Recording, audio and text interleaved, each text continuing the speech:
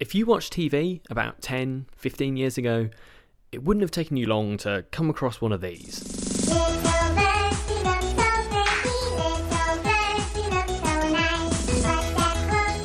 Get Sweetie and Fluffy and more fantastic downloads in the Jamster Club.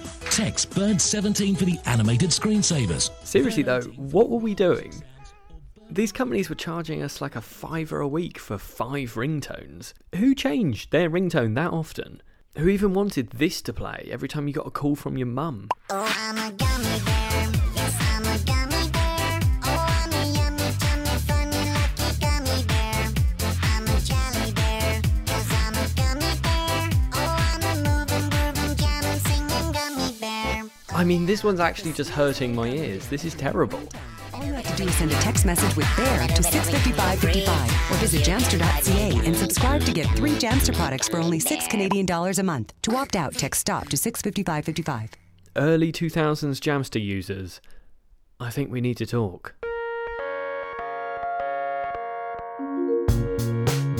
Ringtones were the original mobile gold rush. Before there were app stores and easy mobile downloads, the only way to get something new onto your phone was to text a dodgy looking number and sign yourself up for spam messages for life. And it wasn't just ringtones. Want a fuel gauge on your phone to tell you when your battery's about to run out? That'll be £5, please. Want to know how compatible you are with your crush based on some random naming system? Text this number and find out.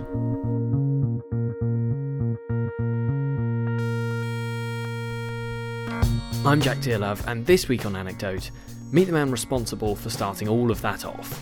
Anssi Vanjoki worked for Nokia for 20 years. By the time he left, he was Executive Vice President for mobile phones, but in the mid-90s, he was Senior Vice President for cell phone marketing, and he's the man responsible for this. 3 seconds of audio that basically everybody's heard at some point in their life. Find out why it became a thing, how it's tracked the rise and fall of one of the biggest mobile companies in the world, and what ringtone Anssi has now. Oh, and a quick word of warning. This week's episode contains a single use of the crazy frog. If that offends you, you might want to give it a miss.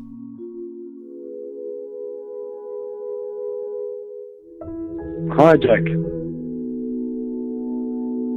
I'm doing fine. No problem at all. It's one of my favorite topics. Anssi left Nokia in 2010, but he still remembers the whole ringtone thing pretty fondly. Yeah, those were the days. Now it's gone. In 1994, when we introduced the Nokia 2110, the guys had put in a ringer that was kind of able to do different sounds.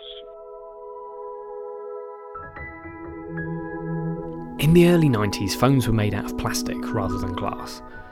The Nokia 2110 had a little aerial sticking out the top that you could pull to extend. I still don't really know if that ever made much of a difference to your call quality, but it certainly looked cool back then. There was one guy who kind of showed that actually there was a small program by which you could compose pieces of music.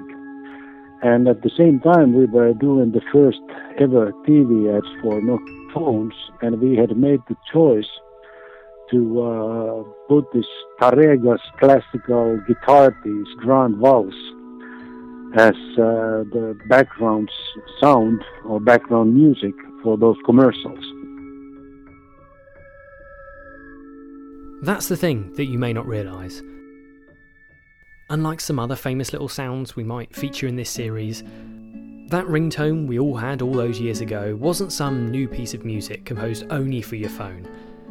It was based on this bit of classical guitar music created in 1902.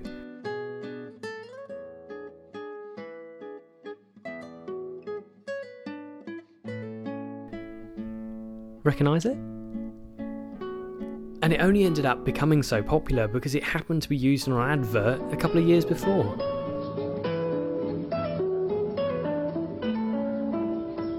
Nokia. It remembers because it's human to forget.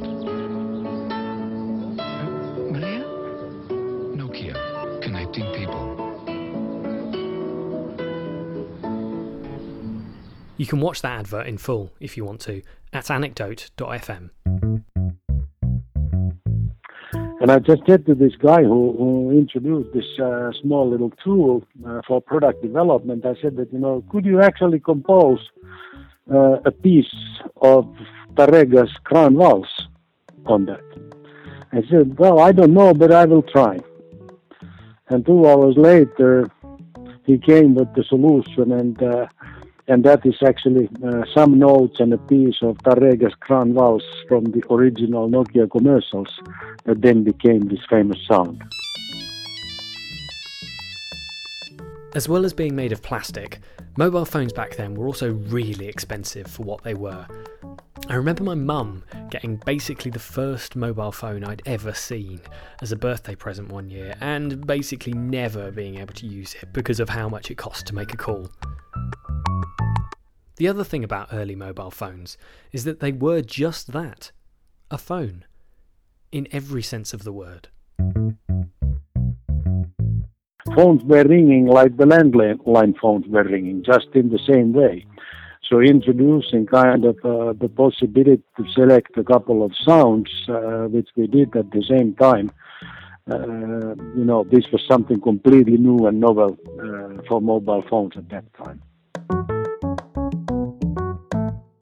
No, the whole point was that, we wanted to make something, which was recognizable as part of the commercial, and which, then over longer period of time would kind of symbolize and make a sound world around the Nokia brand. So there was that purpose right from the beginning, to make a very differentiated sound to all the other phones, and then repeat this over years and years and years to get to the point where people actually would recognize the brand with the sound and vice versa. And that's exactly what happened. The ringtone hasn't really changed that much over the years.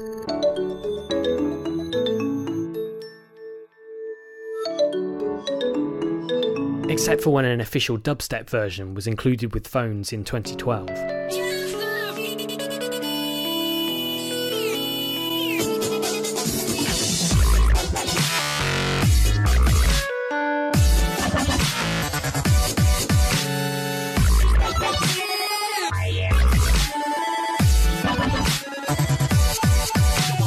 Weirdly, this isn't the worst ringtone I've had to listen to while creating this week's episode. That comes next.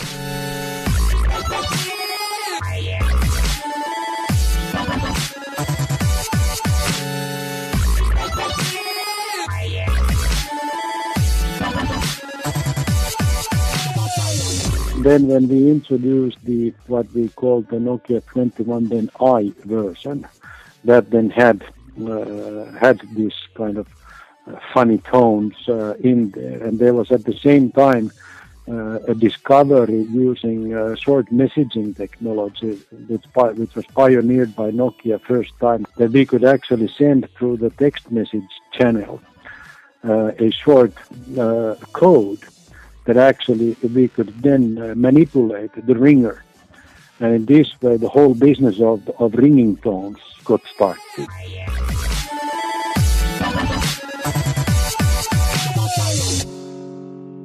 ANSI indirectly helped to create a monster.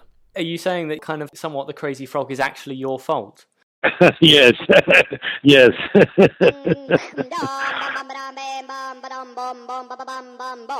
going on?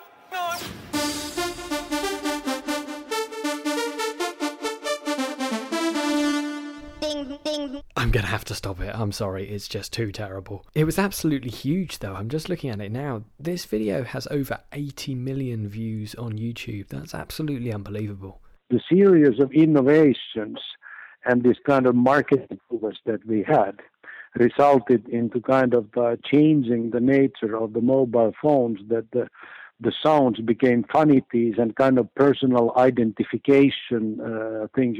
People were kind of competing who had the funniest, weirdest sound. Regardless of how annoying it is, the technology behind the Crazy Frog helped Nokia to become huge.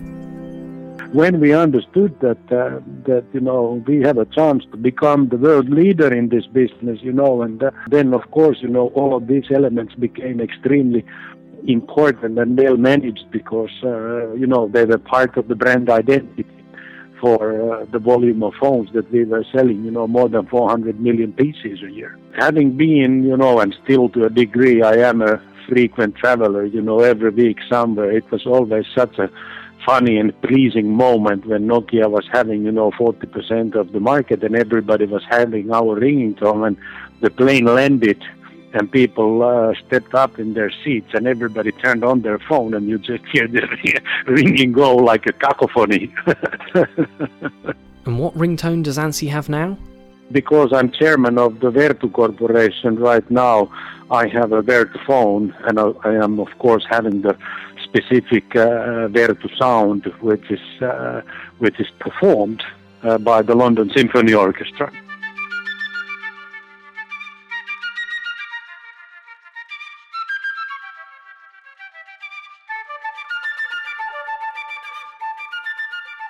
We've come a long way since 1994.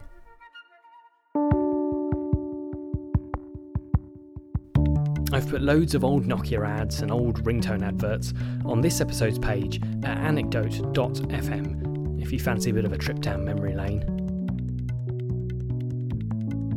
I'd like to thank Anssi for his time, Poddington Bear for his music, and the literally hundreds of you who've downloaded this little podcast over the past couple of weeks.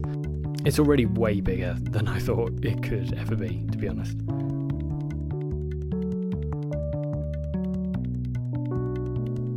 If you've liked what you've heard, tell a friend. And maybe leave a review on iTunes. I'll be back in a couple of weeks with another story you probably haven't heard before.